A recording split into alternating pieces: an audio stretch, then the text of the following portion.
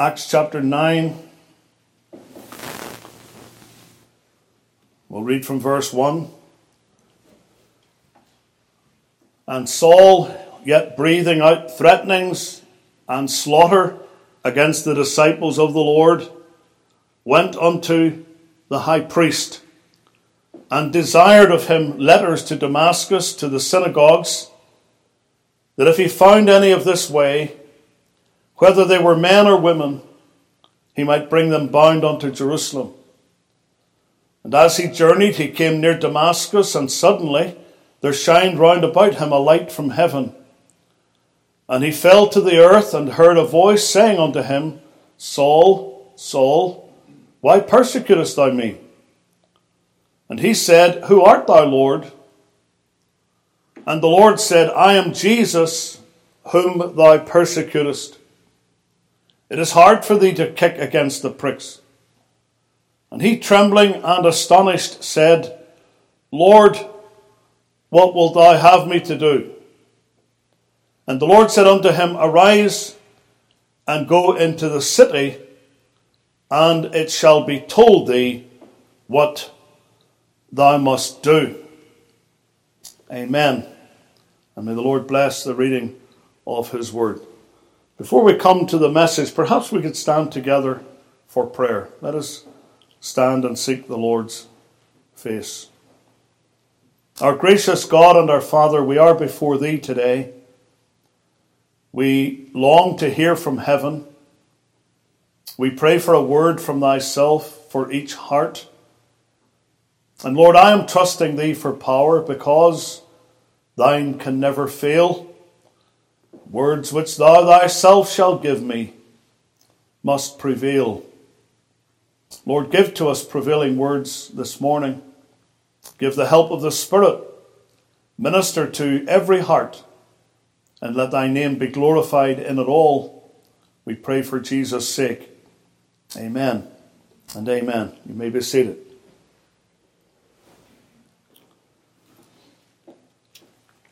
I want to draw to your attention a verse in Acts chapter 21.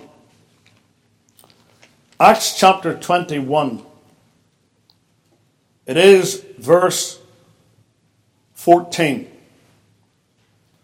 where the Bible says, And when he, that is Paul, would not be persuaded, we ceased, saying, The will of the Lord be done.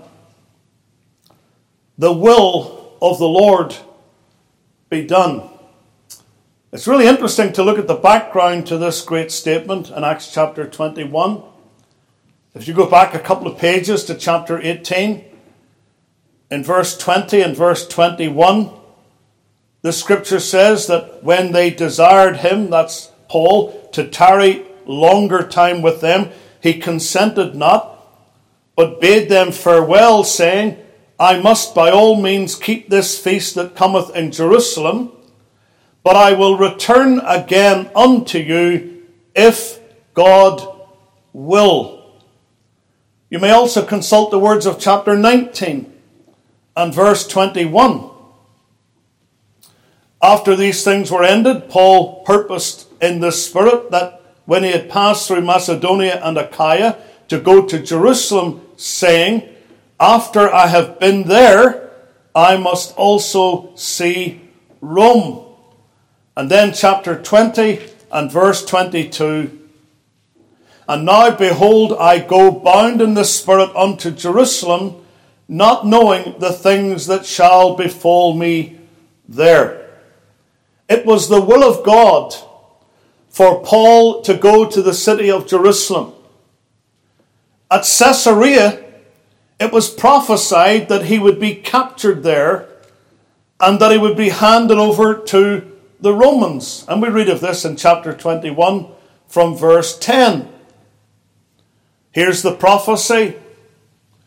He took Paul's girdle, verse 11, he bound his own hands and feet, and he said, Thus saith the Holy Ghost, so shall the Jews at Jerusalem bind the man that owneth this girdle, and shall deliver him into the hands of the Gentiles. And when we heard these things, both we and they of that place besought him not to go up to Jerusalem. They were saying, Paul, don't be going. Because if you go there, this is a terrible thing that's going to happen to you. And Paul answered, verse 13, what mean you to weep and to break mine heart? For I am ready not to be bound only, but also to die at Jerusalem for the name of the Lord Jesus.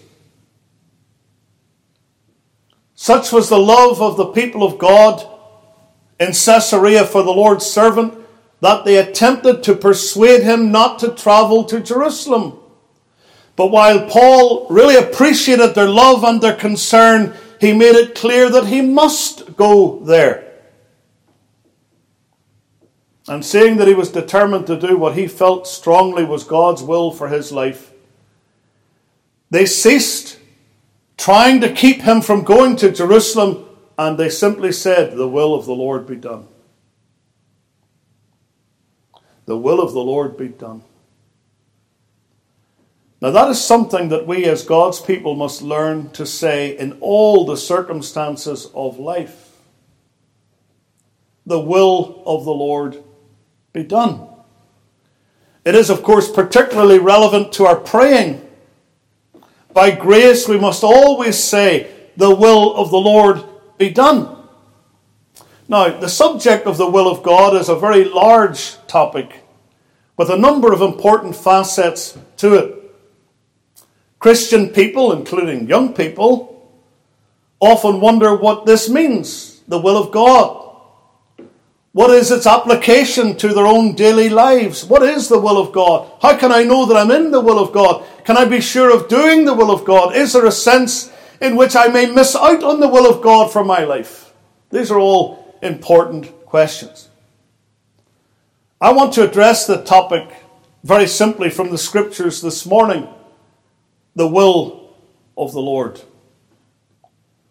In this great statement of Acts 21 verse 14, the will of the Lord be done, we can see first of all a great subject. And it is a great subject, the will of the Lord. What a topic it is for discussion and for our consideration. The will of God. And there are a number of angles, as I have already mentioned, from which to approach this great subject. It has several facets. For instance, we could speak of God's declared will. His declared will. And I think that's what Paul has in mind in Ephesians 5 verse 17. When he says, wherefore be ye not unwise, but understanding what the will of the Lord is. He's seeking to have God's people to recognize and to understand what the Bible teaches. What is the will of God? Again, writing to the Thessalonians, he referred to this. 1 Thessalonians chapter 4, verses 2 and 3. He says, for ye know what commandments we gave you by the Lord Jesus, for this is the will of God, even your sanctification, that ye should abstain from fornication. This is God's will. The commandments of God clearly are God's will for us. This is what God would have us to do.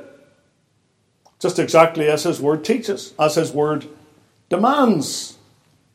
Again, Ephesians chapter 6 and verse 6, the Bible says, not with eye service as men pleasers, but as the servants of Christ, doing the will of God from the heart. There are matters in which it is clear to you and to me what God's will is, because the Bible tells us what it is. We know the will of God is that we pray. You know, I don't have to pray and ask the Lord, should I pray? I shouldn't need to ask the Lord, Lord, should I read your word today? Of course it's the will of God that we search the scriptures. It's a command of Christ. It's a command of Old and New Testament. Seek ye out of the book of the Lord. Search the scriptures. We know it's God's will that we assemble ourselves together. We know it's the will of God that we remember his death till he come, because Jesus said, this do in remembrance of me. We know that it's his will that we live holy lives, etc., etc. And you can look for yourself at some of the clear statements in the Bible concerning those things. If God tells us to do certain things, then we know that those things are God's will for us. His declared will. The will of God as clearly defined by the Word of God. But as well as his declared will, I think we could speak about his decreed will. His decreed will.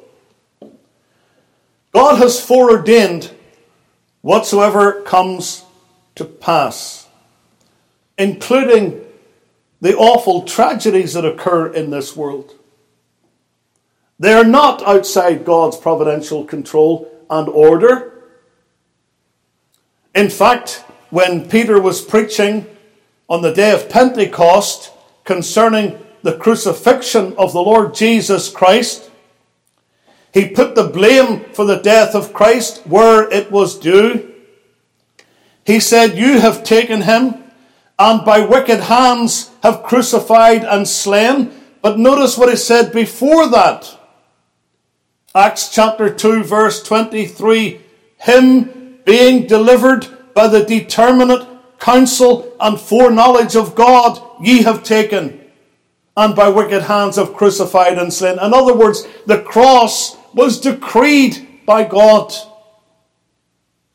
Ephesians 1:11 reminds us that God worketh all things after the counsel of his own will. You know, the Lord has a great master plan, and we are not privy to it. Sometimes we would like to be. We would like to understand why things are the way that they are. Maybe, as the hymn puts it, someday, sometime we'll understand. Right now we're a bit like folks who are looking at a tapestry from the underside. And as we look at the underside of it, it's all just a mass of threads and knots, and it's meaningless. And meanwhile, God is looking down on that perfect picture that he is putting together. Because he has decreed certain things. There are a lot of things in this life that are totally mysterious to us, and they're supposed to be. The Bible says it. Deuteronomy chapter 29 verse 29. It's actually very easily remembered, the reference. Deuteronomy 29:29. What does it say? "The secret things belong unto the Lord our God, but those things which are revealed belong unto us and to our children forever, that we may do all the words of this law." So there are things that are revealed, and we know enough to be going on with, that we might do the words of this law, but he tells us the secret things belong to the Lord our God. We just don't understand those matters that belong to his secret counsel, wherein it is impossible for any believer to know what the mind of God is in relation to those things. In other words, we do not know his will in those matters. You know, just before the Lord Jesus left the earth, the disciples on that mount were asking him questions about his kingdom. They said, "Lord, wilt thou at this time restore again the kingdom to Israel?" And he said unto them, "It is not for you to know the times or the seasons which the Father hath put in his own power." The hymn tells us, "I am not skilled to understand what God hath willed, what God hath planned. I only know at God's right hand stands one who is my Saviour." Of many things, you and I are left wondering just what it is that the Lord has purposed. And yet we know he has a purpose. He has a purpose. I always love to read the full text of Romans 8 verse 28, because many people don't quote the full text. Usually when people quote Romans 8:28, they say, "All things work together for good." And you say, "Well, what's wrong with that?" Well, you forgot the first part. And we know. And we know that all things work together for good to them that love God, to them who are the called according to his purpose. We know that. We only know it by faith. however. The decrees of God are inscrutable. So there's God's declared will. That's a great subject. There's his decreed will. That's a great subject. And then we may speak of his discerned will. His discerned will. In other words, the will of God that we can know in regard to certain specific things. Now, can we know what the will of the Lord is for us personally? Is there a will that God has for you as a Christian, personally and individually? And I would say unequivocally yes to that. And yes, I believe we can discern what it is that God would have us to do in certain given situations. Now notice these scriptures, a few of them in the Psalms to begin with. Right near the beginning of the book of Psalms, you have Psalm 5 and verse number 8. And it's a prayer, as many of the Psalms are. Verse 8, lead me, O Lord, in thy righteousness, because of mine enemies. Make thy way straight before my face. Is that not a prayer for the Lord to make his will known? Or if you go a little further, chapter 25, Psalm 25, and verse 4. Show me thy ways, O Lord. Teach me thy paths. Or Psalm 32 and verse number 8. The promise of the Lord in regard to this: I will instruct thee and teach thee in the way which thou shalt go. I will guide thee with mine eye. One of our hymns is based on one of those psalms. Teach me thy way, O Lord. Teach me thy way. Thy gracious aid afford. Teach me thy way.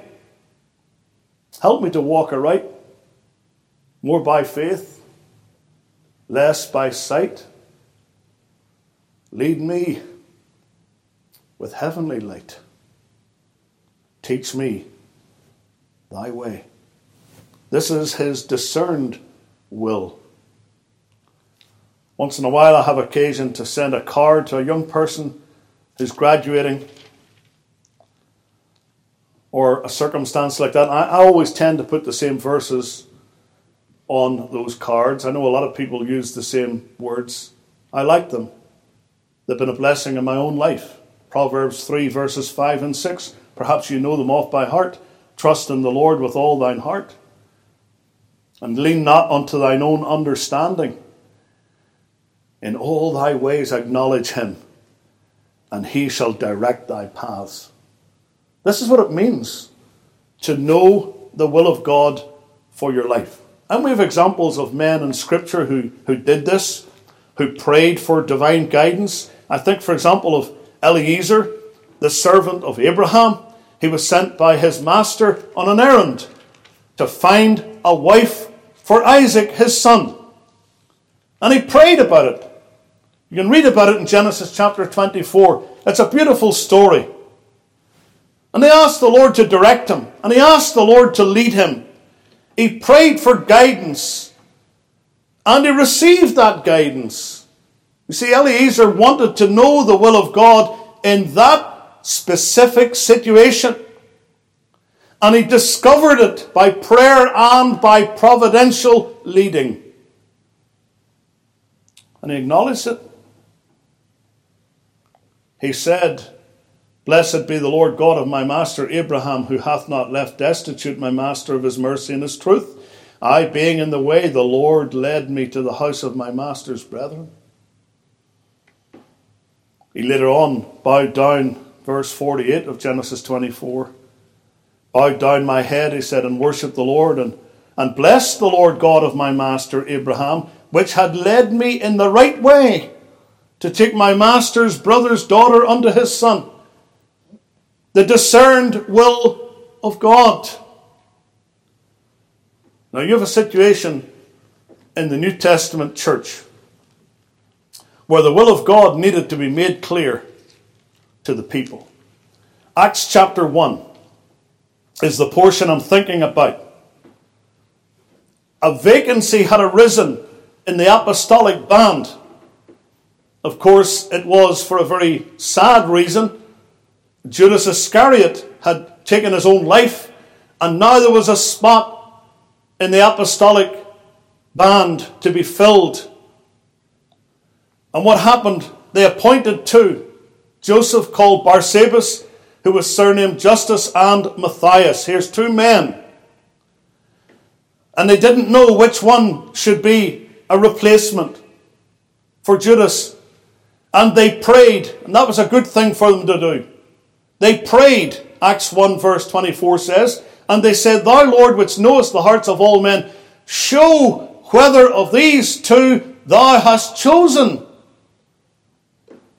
And the Lord answered prayer providentially by having the lot to fall upon Matthias. We read from Acts chapter 9 in the Bible reading, very deliberately. You may have wondered, well, what's that got to do with the message today?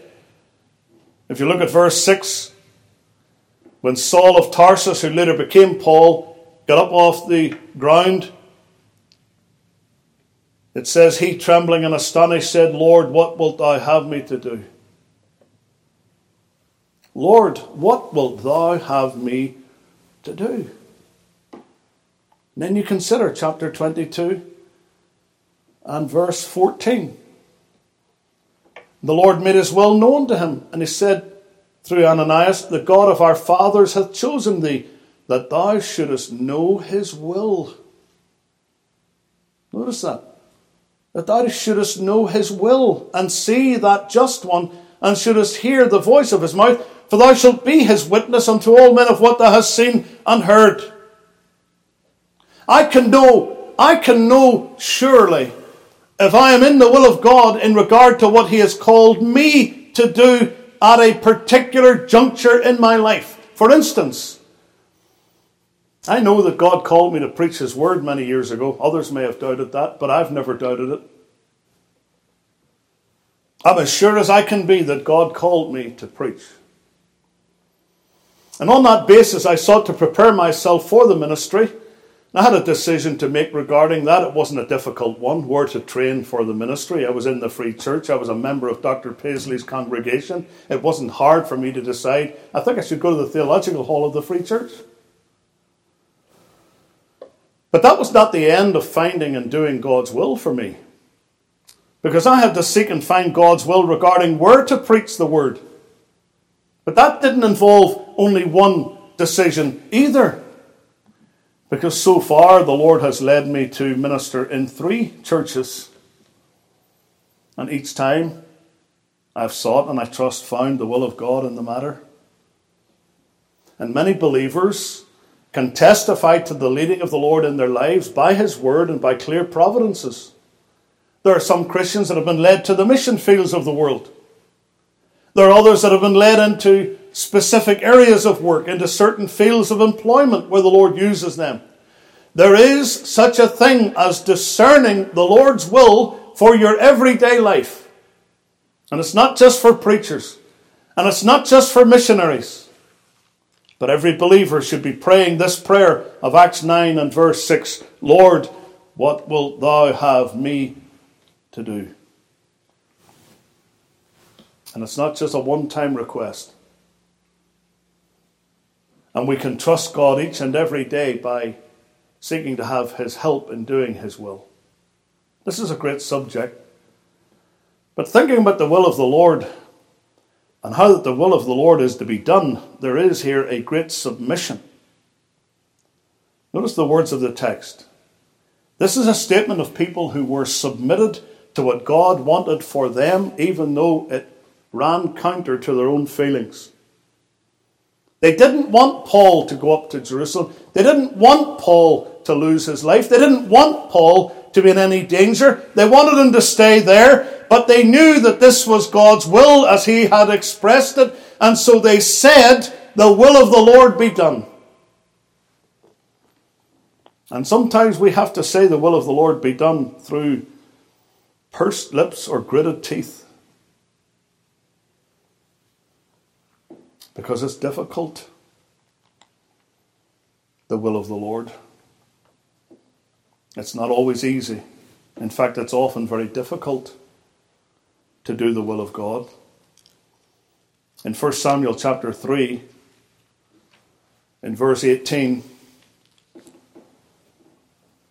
there was a young man called Samuel,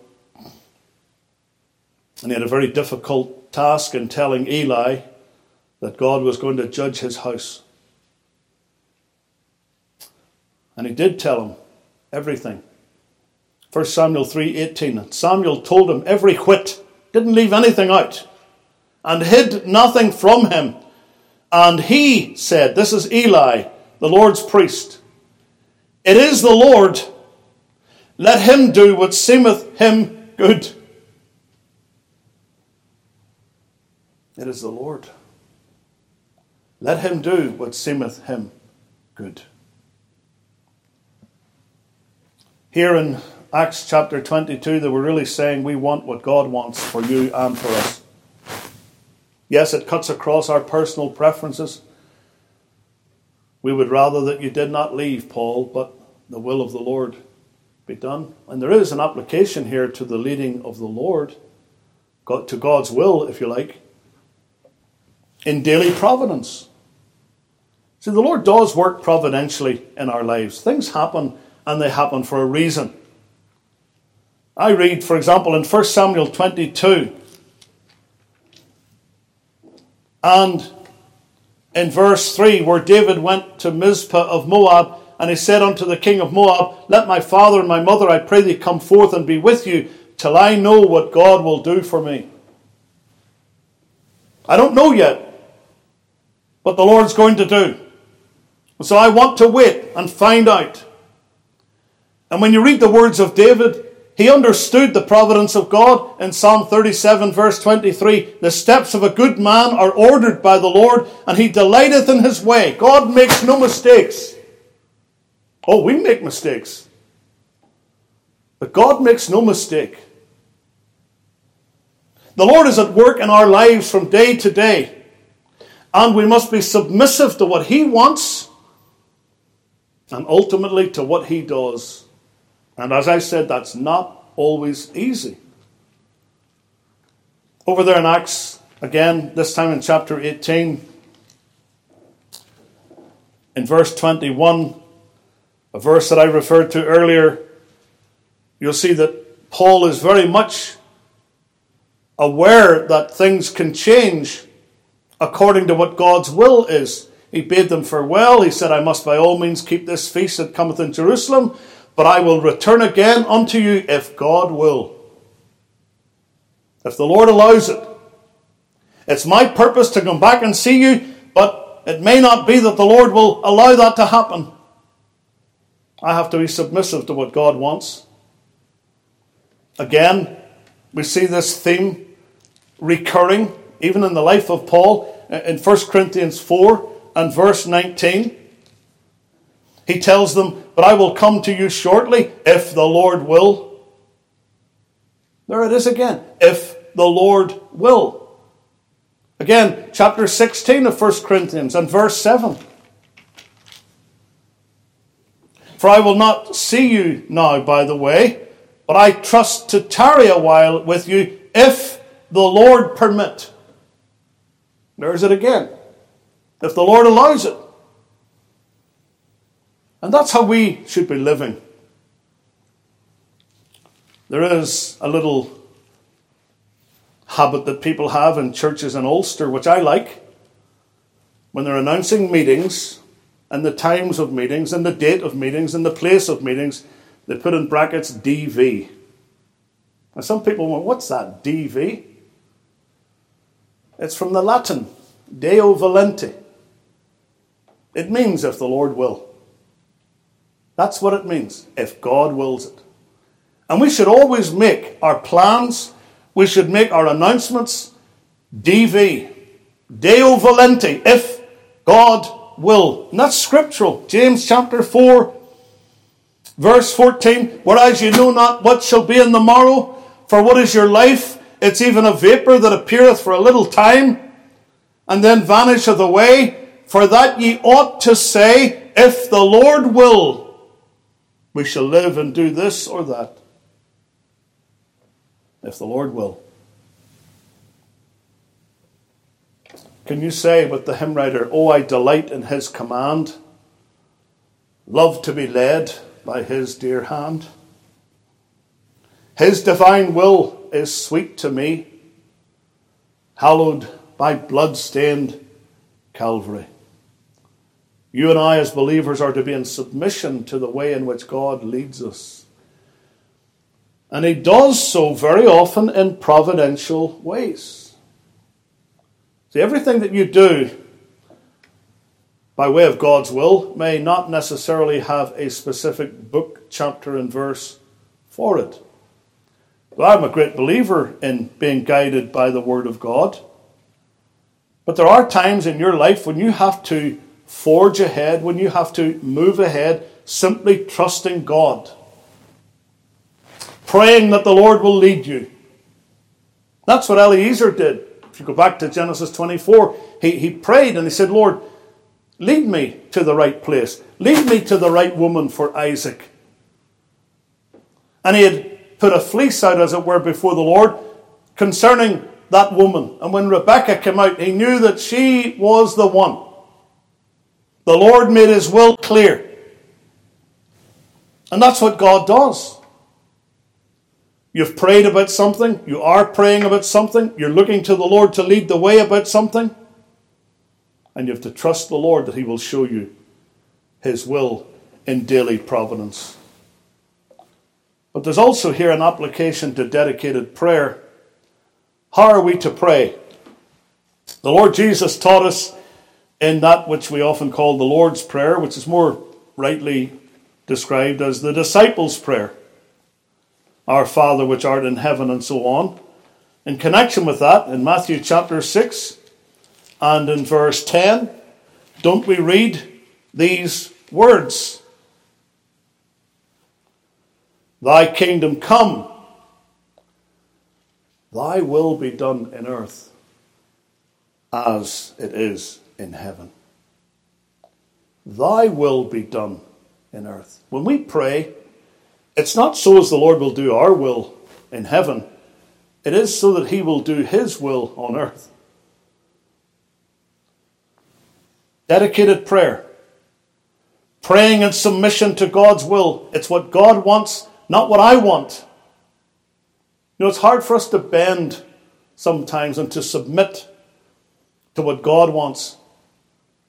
And notice again carefully the prayer of Saul of Tarsus before he became Paul. "Lord, what wilt thou have me to do?" He wasn't dictating to the Lord. He wasn't setting out conditions to the Lord. He wasn't trying to get God to place a stamp of approval on what he had already decided to do. He was submitted to God entirely. "Lord, what wilt thou have me to do?" And you know, that's the great secret of knowing and then doing the will of God. I remember very well at a youth camp at which I was a counsellor. I had a group of boys that I was in charge of, even though I was only, I think, 19 myself. I did devotions with them in the mornings and accompanied them to the meetings and so on. But there were also teenagers at that camp, and I was able to go to the teenagers' meetings. I was still a teenager myself. And the preacher there preached a message that day that really, really gripped my heart. And I felt like I was the only person in that meeting. The Lord broke me that day. The 3rd of August, 1978. Now you know how old I am. And that day, I knelt before the Lord and I said, "Lord, I want to do your will." I remember seeking out the director of that camp, and I had a question on my heart, and I said, "Here's the thing that's really troubling me. How can I know the will of God?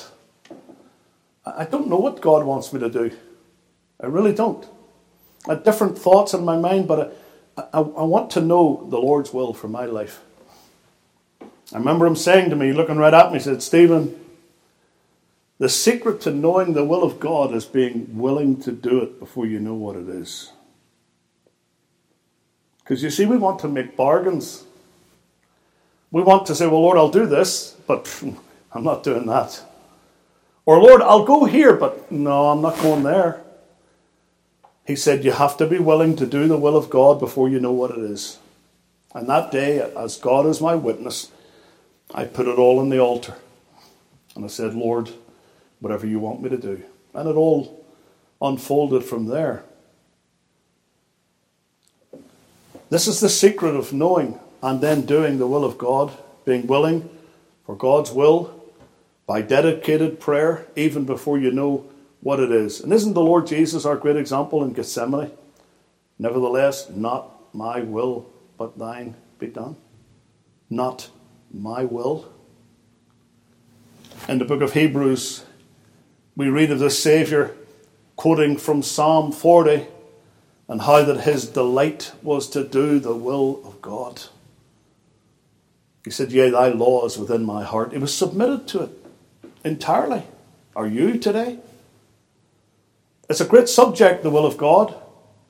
There's a great submission needed in doing the will of God. And then, thirdly, there's a great solace here. The will of the Lord be done. You know, the great comfort is this, that even though God's will may cut across ours, it is the best for us. As for God, the psalmist said, his way is perfect. It's not just that his way is best. It's not just that his way is good. It is his way is perfect. And you can read that in 2 Samuel 22, verse 31. And in the context of the text there that we quoted in Acts chapter 22, obviously it was not what the people of God wanted at all there. They wanted Paul to stay. They didn't want Paul to leave. They didn't want Paul to suffer.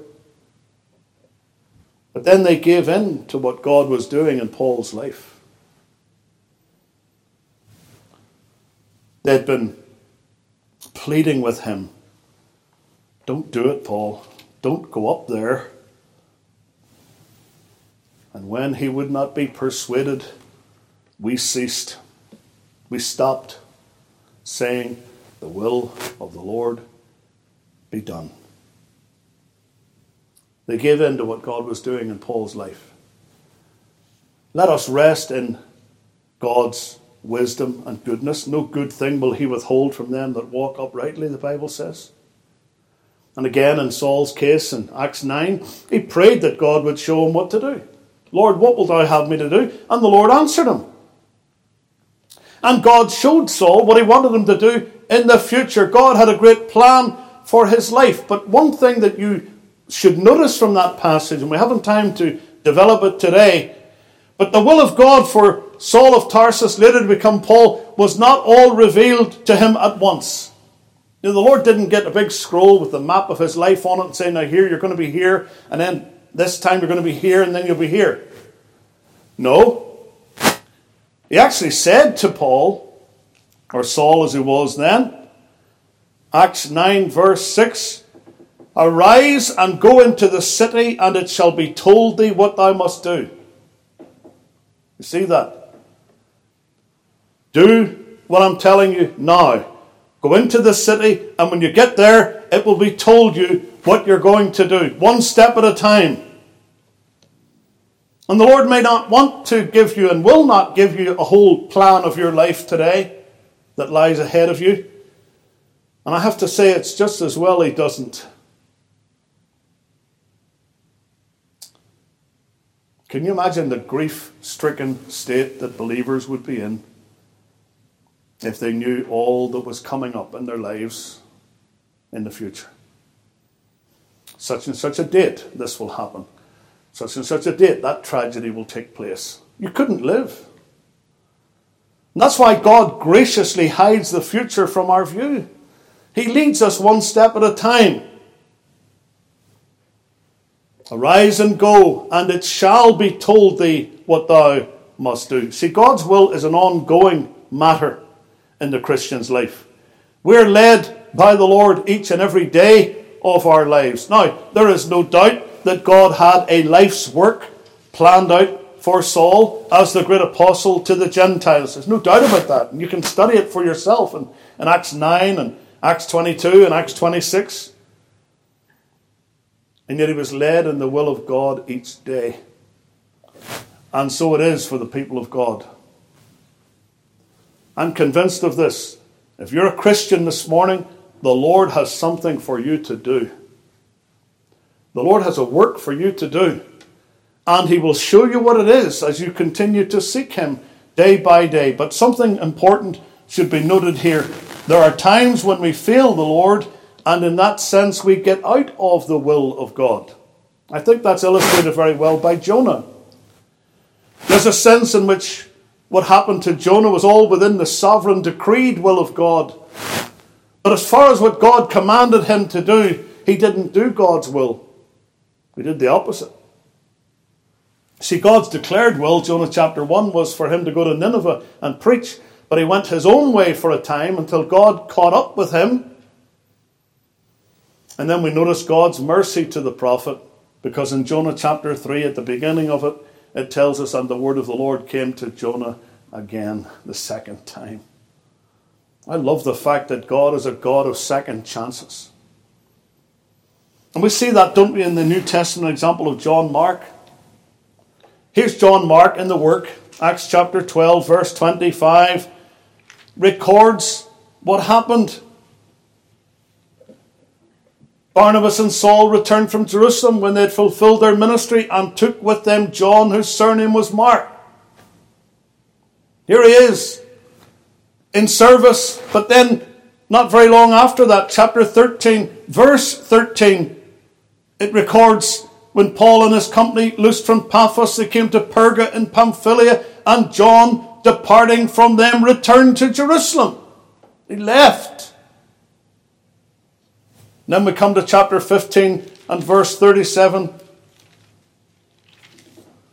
And Barnabas determined to take with them John, whose surname was Mark, but Paul thought not good to take him with them, who departed from them from Pamphylia and went not with them to the work. And we find that there was a great contention between Paul and Barnabas, who was a relative of John Mark, over this matter.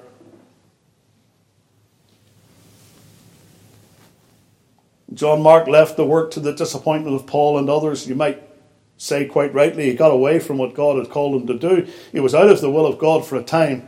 But that's not where the Bible finishes with John Mark.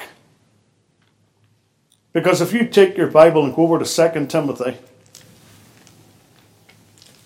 you have this beautiful mention made in 2 Timothy chapter 4, verse 11 of the very same John Mark. Here's Paul toward the end of his life. And he says, "Only Luke is with me. Take Mark and bring him with thee,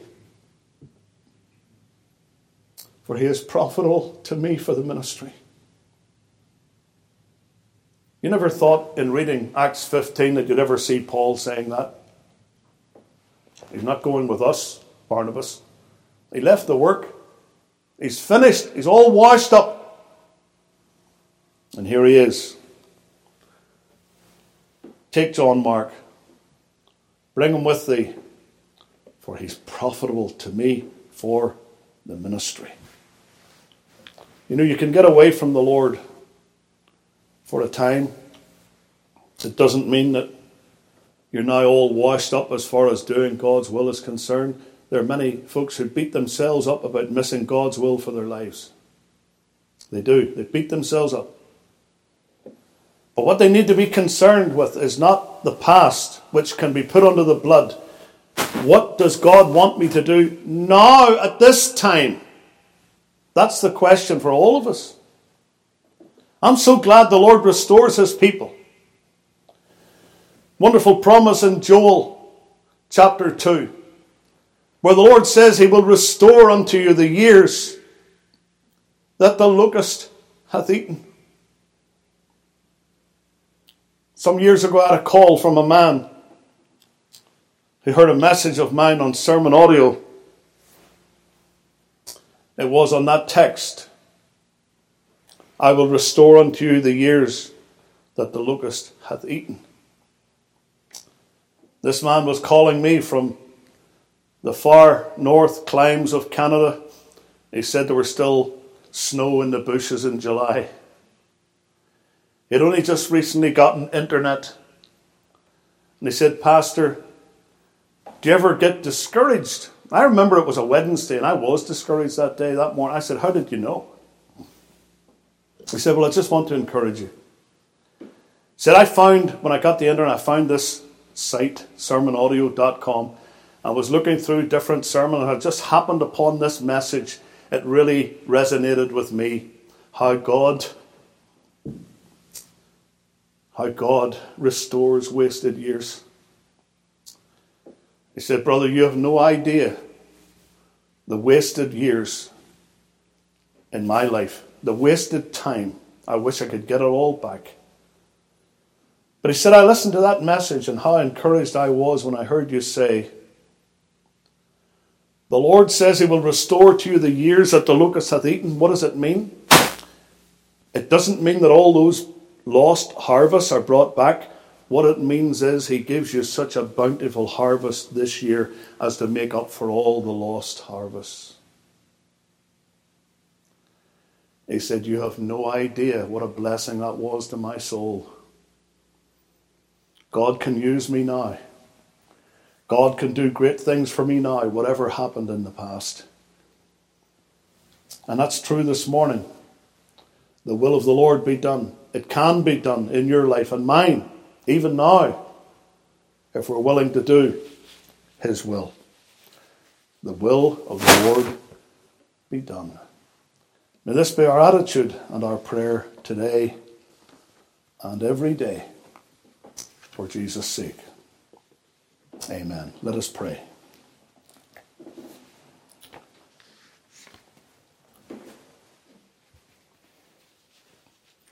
Lord, we thank thee for thy word today. Thank thee for ministering to us afresh. Lord, we confess our many failures and our many sins. We confess the wasted time. We confess, Lord, the sin of rebelling against thee and thy will and thy providences in our lives. Oh Lord, give us grace to be able to say all the time from our hearts, the will of the Lord be done. May we do thy will as it is declared to us. May we understand that there's a will of God that is secret, but that which is revealed we must perform. And, O Lord, give us submission. Give us that joy in knowing that there is a reward for us in doing the will of God. Teach me thy way, O Lord. Teach me thy way. And Lord, should there be one who has no real interest in the will of God because they're not saved, they've never been to Calvary, they've never confessed their sins and repented and believed the gospel. Oh, that today, Lord, they might come and seek thee, that they might realize that if we do seek thee in repentance and faith, that we will find thee, and thou wilt give rest to their souls. Hear our prayer today. Bless us as we come to thy table. Lord, may we know a sweet time of fellowship with thee. We pray in Jesus' name. Amen.